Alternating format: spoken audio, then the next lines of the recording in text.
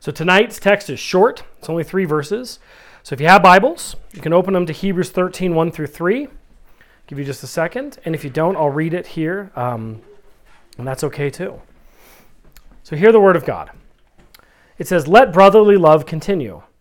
Do not neglect to show hospitality to strangers, for thereby some have entertained angels unawares. Remember those who are in prison, as though in prison with them, and those who are mistreated, since you also are in the body." So we've gone through this whole journey of Hebrews, and if you remember, up until chapters 12 and 13, we actually didn't get a lot of actionable commands of how to live as Christians. We received a lot of information and doctrine that was focused specifically on first century Jews about the new covenant, who Jesus was, how he was more superior and more supreme than anything in the old covenant, why he is the Messiah. Then we shifted a little bit in chapter 12, and we saw some exhortations encouraging us to finish the race strong. We remember all that running and race analogy that we spoke about, to stand firm in adversity, that general encouragement for us. And so now we get to chapter 13, which is kind of the practical application, specifically exhortations on how we're to relate to each other. So how are we supposed to care for one another? And as I was studying for this, one of the commentators that I read said that the pattern we see in this letter was pretty typical for first century letters. You would get a bunch of doctrine and then duty. And so letters were formatted. Here's all kind of the theological information you need to have. Now that you have that, here's what you go do with that. Here's how you go action that.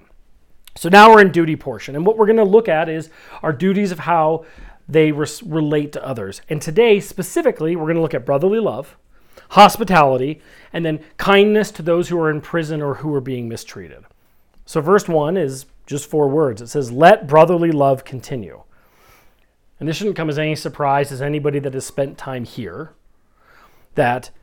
or listening to what we have to say, that the cornerstone of our faith is one of love and loving one another.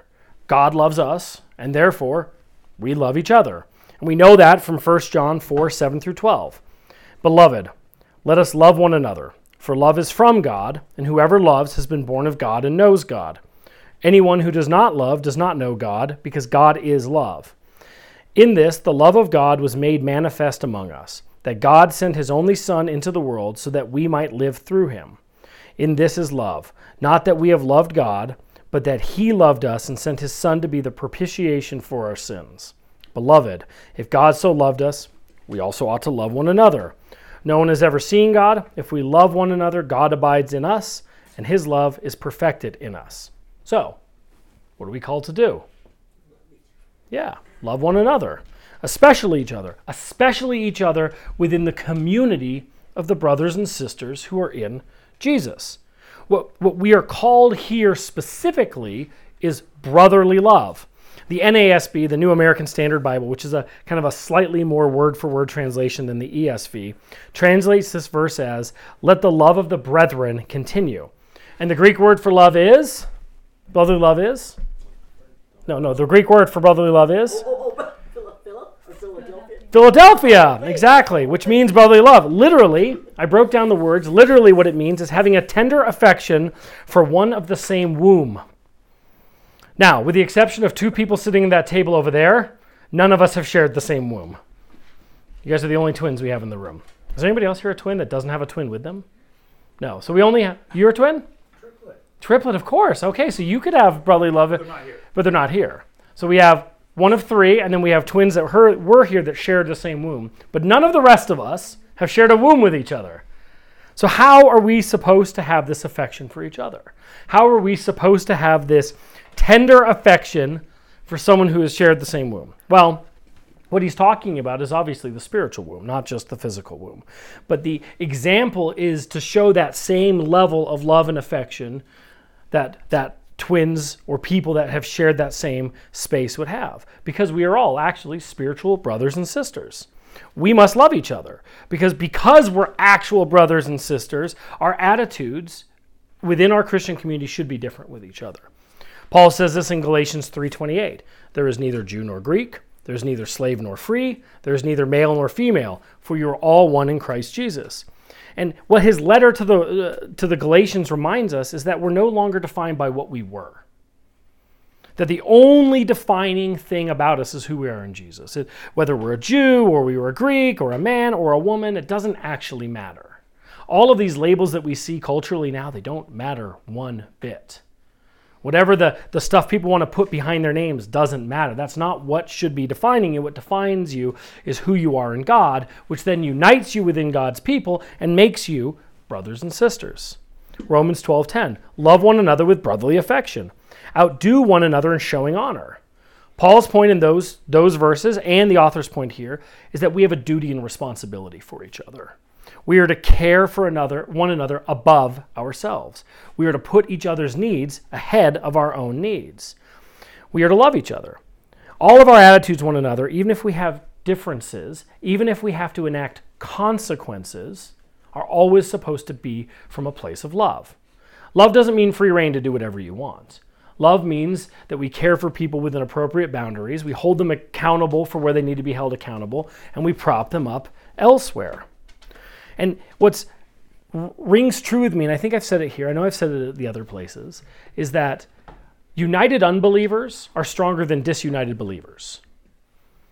We should always stand firm on primary things. There are primary things in our lives that we do not bend from. And then there's a whole bunch of other secondary stuff that we argue that shouldn't be points of division with us, right? So there can be ways to be unified with people that have disagreements with us within the body of Christ, as long as they're not primary things like the authority of Scripture and who God is and what sin is and those things.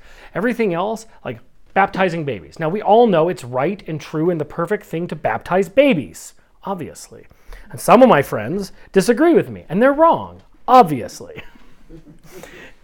But that doesn't mean that I'm outside communion with them, even though they're absolutely horrendously wrong. I have a friend planning a church in Illinois that does not believe that we should baptize babies at all. And he's wrong. But we love each other. And we talk almost every single day. But the point is that's a secondary issue, right? That's not a splitting issue because foundationally, other than where he's wrong about baptizing babies, he believes in God. He believes in the Bible's authority, the inerrancy of Scripture, and he's an Orthodox Christian. We are splitting hairs about some theological differences that don't change other things. So this is where it comes about brotherly love and affection, this need to be unified together as a body, to see ourselves primarily as citizens of Christ's kingdom before we see ourselves as citizens of the United States of America or what other labels that you want to apply to yourself. This actually helps solve a lot of the problems that are going on with us culturally too, right? People want to be defined by all these other things and then get really mad if you don't participate in what they want to be defined by and tell you that you hate them because of that. If you become united within the body of Christ, none of those other labels actually matter. So, verse 2. Do not neglect to show hospitality to strangers, for thereby some have entertained angels unawares.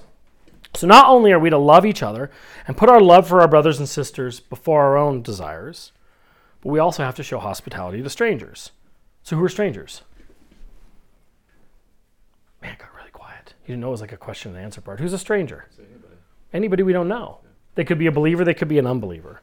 These are people that we don't know. Sarah, you were a stranger here until about 20 minutes ago. Now you're not a stranger anymore. But these are people that we don't have established relationships with. And so hospitality was this huge deal for Jews in the first century, and it should actually be highly important for us. Even looking at this house, so this is an older house. Where's the living room that we're standing in right now? It's at the front of the house. It's intentional. It's an inviting place with the front windows where people passing by can see whether it's occupied. Buy a new house now, where's the main living space? Set back in the back of the house. There's a psychology to this because we're not as community-orientated people as people were 40, 50, 60, 100 years ago. So we take our living space and we put it more private. We put it farther back so people on the street can't see. Whereas before text message and cell phones and fax machines, people would literally just go pop by. And you could see if the thighs were having dinner because you could walk by their house and look in and see through the window or see if they were spending time in the living area. So this idea of hospitality is one that is woven into our culture. I think it's getting pushed out a little bit, but you know us, we like being hospitable, so it's not being pushed out here. But in the first century, this would have been opening up somewhere to stay or providing a place to stay for at least a night or more. This hospitality wasn't just like, hey, come over for a couple hours. It was, how do we care for you? Stay in our home, eat our food. Like, how do I care for you? It was a physical act of love for the stranger. But the author references something else in that really short text that the Jews would have been easily aware of, and it was how Abraham, right after his circumcision, had hosted 3 strangers who were actually angels. That's where that part of the text where it says, thereby some have entertained angels unawares. So if you're not familiar with the story, Abraham has been commanded by God to circumcise himself. There were not surgical instruments the thousands and thousands and thousands of years ago when Abraham did this. So he used a sharp rock. The kids are wide-eyed and laughing. Can you imagine that? He used a very sharp rock. There was probably no antiseptic, no bandaging, maybe a leaf of some sort. This probably did not feel particularly great. And there are some who say that the 3rd day of healing is like the worst day of healing when you're going through recovery. So not only is Abraham healing from a part of his body that sharp rocks probably shouldn't be anywhere near, he's hurting, right? And he doesn't have any of the benefit of things like modern day medicine or pain medication or even ice. And what happens? 3 strangers walk by his tent. So what does he do? He rushes out to greet them. And that's what we see in Genesis 18, 1 through 8. It's a little bit of a longer passage, but bear with me. And the Lord appeared to him by the oaks of Mamre, and he sat down at the door of his tent in the heat of the day. So not only did he just circumcise himself with a very sharp rock 3 days prior, but he's sitting in the tent in the heat of the day. He lifted up his eyes and looked, and behold, 3 men were standing in front of him. When he saw them, he ran from the tent door to meet them and bowed himself to the earth and said, O Lord, if I have found favor in your sight, do not pass by your servant. Let a little water be brought and wash your feet. Rest yourselves under the tree while I bring a morsel of bread, that you may refresh yourselves. And after that you may pass on, since you have come to your servant. So they said, do as you have said. And Abraham quickly went into the tent and to Sarah and said, quick, 3 seahs of fine flour, kneaded and make cakes. And Abraham ran to the herd and took a calf, tender and good, and gave it to the young man, who prepared it quickly. Then he took curds and milk and the calf he had prepared and set it before them. And he stood by them under the tree while they ate. Here's Abraham in incredible pain, like legitimate physical pain. And he responds to strangers by running to them. And he responds to strangers by running to them and telling them, what is he in relation to them? Their servant. He's their servant. How many people now, when like some guy's walking down the front of your house, so you're like, hey, excuse me, sir, I'm your servant. Can I give you water, wash your feet?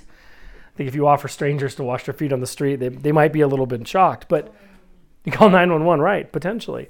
But the point is bigger, right? People don't look at themselves. We don't look at ourselves as being in service of others, being a servant to others.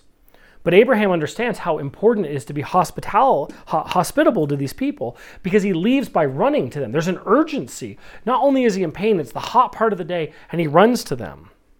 Well, the real laugh is that they're actually not human at all. They're angels. They're sent by God.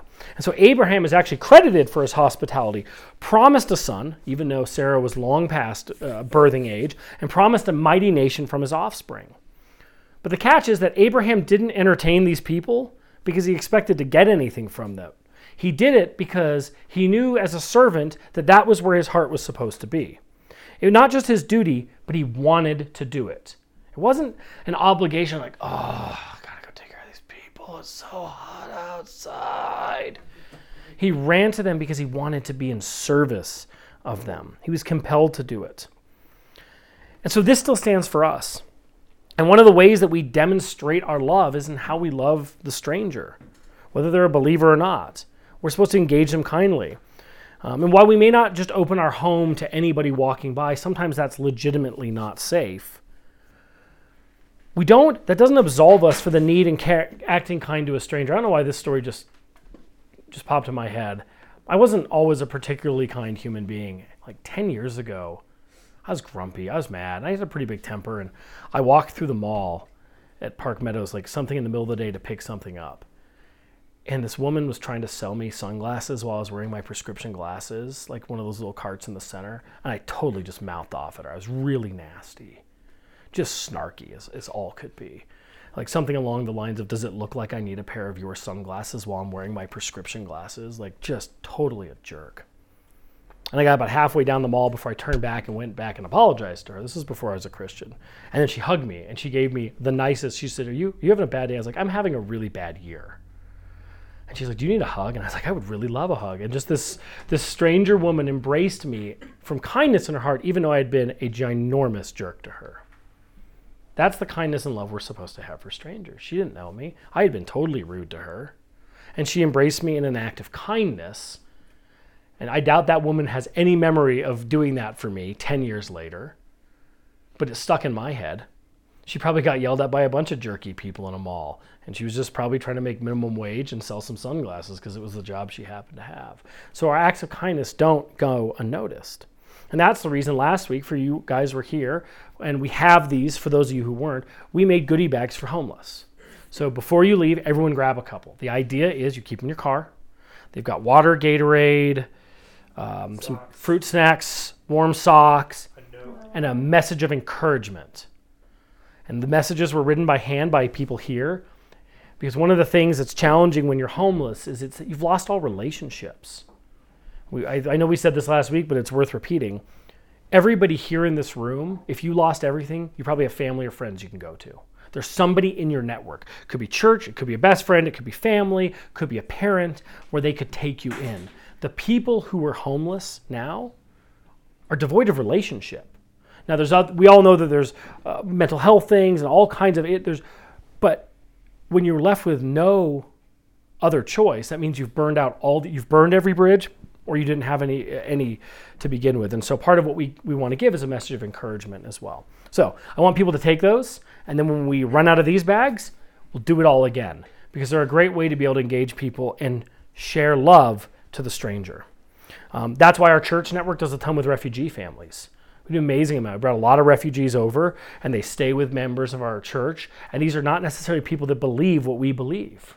A lot of times, these are people that believe things that are dramatically different than what we believe. In some parts of the world, hostile to what we believe.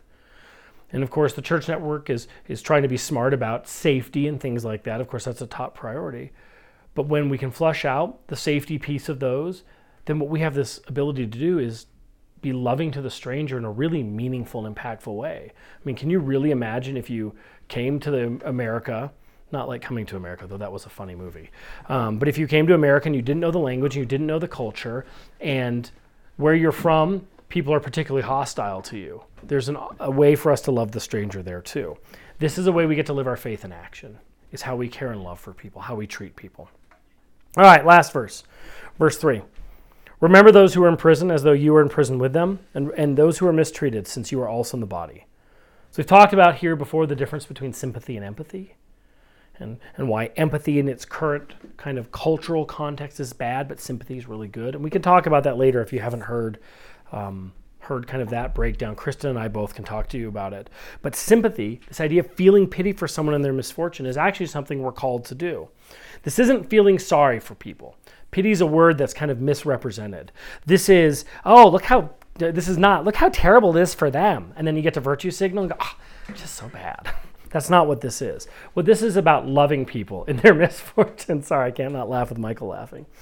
But look at prison ministry within Christian circles. Prison ministry has been a huge part of Christian evangelism. And critics have come back and say, well, you see, it's just a target-rich audience there, which there really is, actually, but for different reasons than our critics say. They're going to go manipulate these people in prison and bring them to Jesus.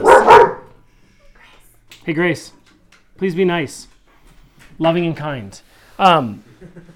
But think about our correction institutions. Does the American prison system really correct anything? Not even a little bit. Super broken.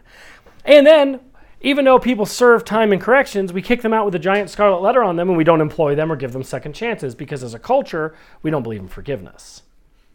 And so when you look at how you can reach people in prison, it is a target-rich environment, but for different reasons, because what we're really reaching people at is usually at the lowest of the low. They've also run out of all options. Now, there are some horrendously evil people. And there are some people that need to be locked up for a very, very, very long time. But if we're really Christians, we believe in forgiveness and repentance, and we do believe that people can change, but we believe they can change through the Holy Spirit. And so that's where an opportunity comes from when we're doing evangelism within the prison world. Is these are people that are probably at the very bottom of their depravity. Like, they've literally hit rock bottom. And there are a lot of really wonderful stories of people who have turned their lives around who've been in the prison system. I read about one guy, his name was Casey Diaz. He was a Latino gangbanger and gang leader in the 90s in LA. He was incarcerated as one of the most dangerous and violent criminals in California. He was a bad dude. But he came to Christ in incarceration, and his whole life changed. His heart changed, and now he knows Christ. He's a pastor. He's out of prison. He's married with 3 kids, and he has a huge ministry that reaches out to people in similar situations. And none of us have been in prison, I'm assuming. But we've all been in spiritual prison. We've all been in a place where our idols or our loves or the materialism of the age or our sins or our lust or whatever the particular flavor it is for each and everybody's kind of the darker part of their heart. We've all been stuck in a spiritual prison before. So even if you haven't been in physical prison, we can identify with people and sympathize with people because we've all been in a spiritual jail. Think about some of the nights that you've been most guilt-ridden in your life, and I think you'll probably find that that's the same thing. But verse 3 tells us not just to remember people in prison, it also says those who are mistreated because they're also in the body. Because remember that body, like the body of Christ, like Galatians said, is what unites us. We're no longer defined by felon or Jew or Greek or American or color of our skin or any of these things. We're not defined by any of that. We're defined by who we are in Jesus. And so caring for the mistreated and those in prison is another way for us to show love. It's another way for us to reach out to people that actually need our help. Because if the church gives up on people, that's pretty bad. We're not supposed to be the place that actually gives up on anybody. That doesn't mean there's not consequences. It doesn't mean it's a free rein to do whatever you want and act however you want. Because there are expectations on people who claim to be part of the body and what their behavior should be. Not in a legalistic sense. I think you guys know what I mean. But what it does mean is that we have this amazing opportunity to reach out to other broken people with our brokenness and sympathize with them and love them in action. So biblical sympathy, biblical pity isn't virtue signaling, isn't feeling bad. It's actually offering to help. I love you. I care about you. What can I do for you? You need some money because you can't pay for rent. This is my argument about why if you actually had the church doing the things the church needed to do. I think I've told you this before. Joe Rogan, I sometimes listen to Rogan. He's like, I just wish there was an organization that would feed people and care for them and provide housing. And I was like, it's the church. It's supposed to be the church. You don't need big welfare programs. The church would take care of this by loving their neighbor. Oh, you lost your job over there? Can we feed you? Can we pay your mortgage for a few months? Here, I'll give you a job on my tree cutting farm. You can muck the goat's pen. I'll throw you $100 for doing that. That's what community does for each other, is they provide opportunities. That's how you live sympathy out. How can I help you with the tools and the gift that God has given me? How can I be your servant? And so that's the ways that we're going to offer our help will differ based on the circumstances. Sometimes it's really just prayer. Sometimes we just need to pray for people who are mistreated, especially those that aren't here. And sometimes it'll be direct sharing of a message of the gospel when that time is right. Not that there's ever a wrong time for it, but remember what St. Francis of Assisi said, preach the gospel, always sometimes use your words. How we tell our story, how we live our life, and then introducing the things that changed our life. That order is important. I don't think people standing on street corners with megaphones really make huge impacts in the evangelical world. But if this whole thing doesn't work at the new church, maybe I'll try that. And sometimes it's financial need, helping others with our resources. We've all been blessed, especially a lot of us here have been blessed to live pretty comfortably. It's a true blessing. So how we're able to steward that and shepherd that with others is really important. No matter how we're supportive, it's always an action. It's not just a thought. Jesus even talks about that. Maybe it's John talks about it. If your enemy needs a coat, you give it to him. Right? If you're a terrible person if you're like, even if it's not your enemy, walking by some guy and he's like, oh, he looks really cold, and then you keep walking on. And you've got a nice coat there that you could have given him, right? You can't just ponder people's life circumstances. We should be driven to a place of trying to help their life circumstances. So, what we've seen in these 3 verses is that we have a requirement to live our Christian love in action. We are called to be a people of action. And we do this by loving those here in this body as our actual brothers and sisters, united by the spiritual bond that Christ has given us through the Holy Spirit. We also do this by being hospitable to strangers. That's our way of loving them in action, providing for them, like the bags that we put together. We sympathize with them in their station in life by caring about them, not just feeling bad for them, but Even if there's places that we can't change for people, loving them and caring for them is still something. It's something that we can still provide. The same with prisoners. While none of us are physically incarcerated, we have been spiritually incarcerated. So we need to care for those who are mistreated, persecuted, or marginalized. International Justice Mission is an awesome organization that helps the persecuted and those that are still in slavery and unjust prison around the world. They're a really wonderful group. Same with groups like Prison Fellowship, groups that are dedicated to going in and teaching classes in prison and bringing the gospel to people.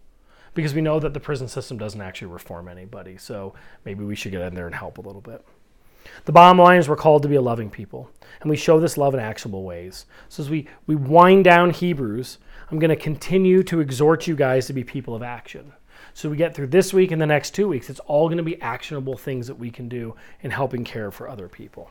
I want us to be people who actively love one another, that show hospitality for strangers, and care for those prisoners and those that are mistreated. Because think hard, if this was actually a Christian world, and everybody was focused on caring for each other's needs, so I meet Garen's needs, Garen meets Melissa's, Melissa's meets Kristen's, Kristen's meets Jared, and so on and around this goes, everybody's needs actually get met.